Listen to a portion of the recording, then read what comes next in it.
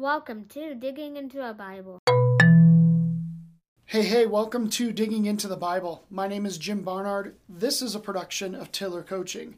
All right, it's day 63, and we have Paul finally arriving in Jerusalem, which is obviously going to be a dangerous thing for him. Let's go ahead and see what happens there.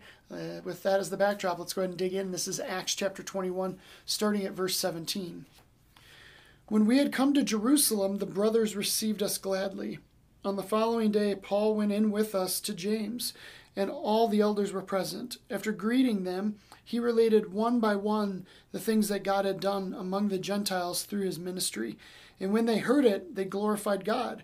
And they said to him, "You see, brother, how many thousands there are among the Jews of those who have believed. They are all zealous for the law. And they have been told about you that you reach all the Jews who are among the Gentiles to forsake Moses, to telling them not to circumcise their children or walk according to our customs. What then is to be done? They will certainly hear that you have come. Do therefore what we tell you. We have 4 men who are under a vow. Take these men and purify yourself along with them, and pay their expenses so that they may shave their heads. Thus all will know that there is nothing in what they have been told about you, but that you yourself live in observance of the law. But as for the Gentiles who have believed, we have sent a letter with our judgment that they should abstain from what has been sacrificed to idols, and from blood, and from what has been strangled, and from sexual immorality." Then Paul took the men, and the next day he purified himself along with them, and went into the temple, giving notice when the days of purification would be fulfilled, and the offering presented for each one of them. Okay, so first of all, there's a lot of Jameses up in here. Yesterday I talked about a James being killed in Jerusalem, and that's absolutely true. That is James, the brother of John. Now, this particular James that we're talking about today, who is the leader of the way, leader of the church here in Jerusalem, he is the brother of Jesus. And just for clarity's sake, this James right here is the brother of Jeff. Just so we know, we're going to identify all these Jameses based on who their brother is.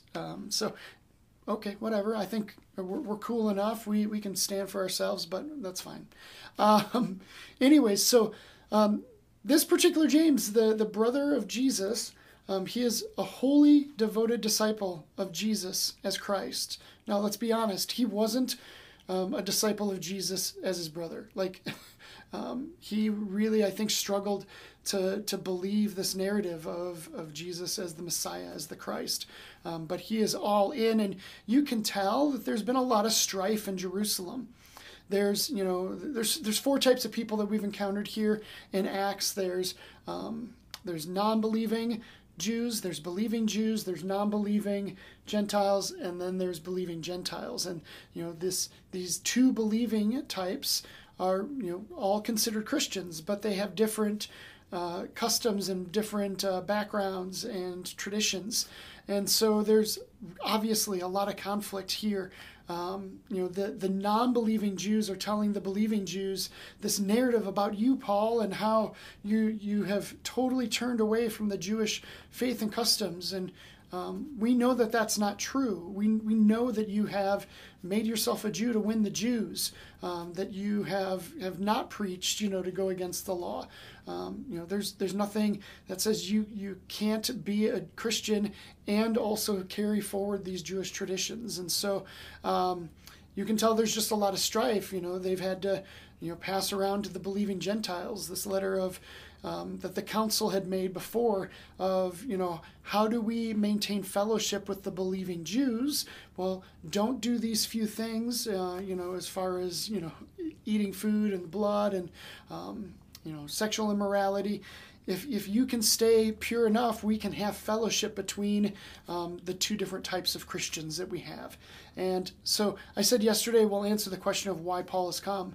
I think Paul has come to do 2 things. One, clear the air about who he is and what he believes, but more importantly, to do an unbelievable solid for the way.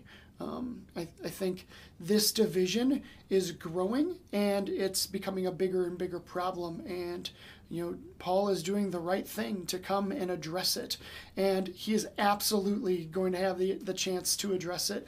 The danger part hasn't quite happened yet. We're going to see that over the next few days, but Paul's going to make it very clear, that he's for Jesus, and that doesn't matter the background, that doesn't matter the tradition. It's about Jesus. So with that, thanks for watching. Thanks for listening. I'll see you tomorrow as we continue on in Jerusalem in Acts chapter 21. I will see you then.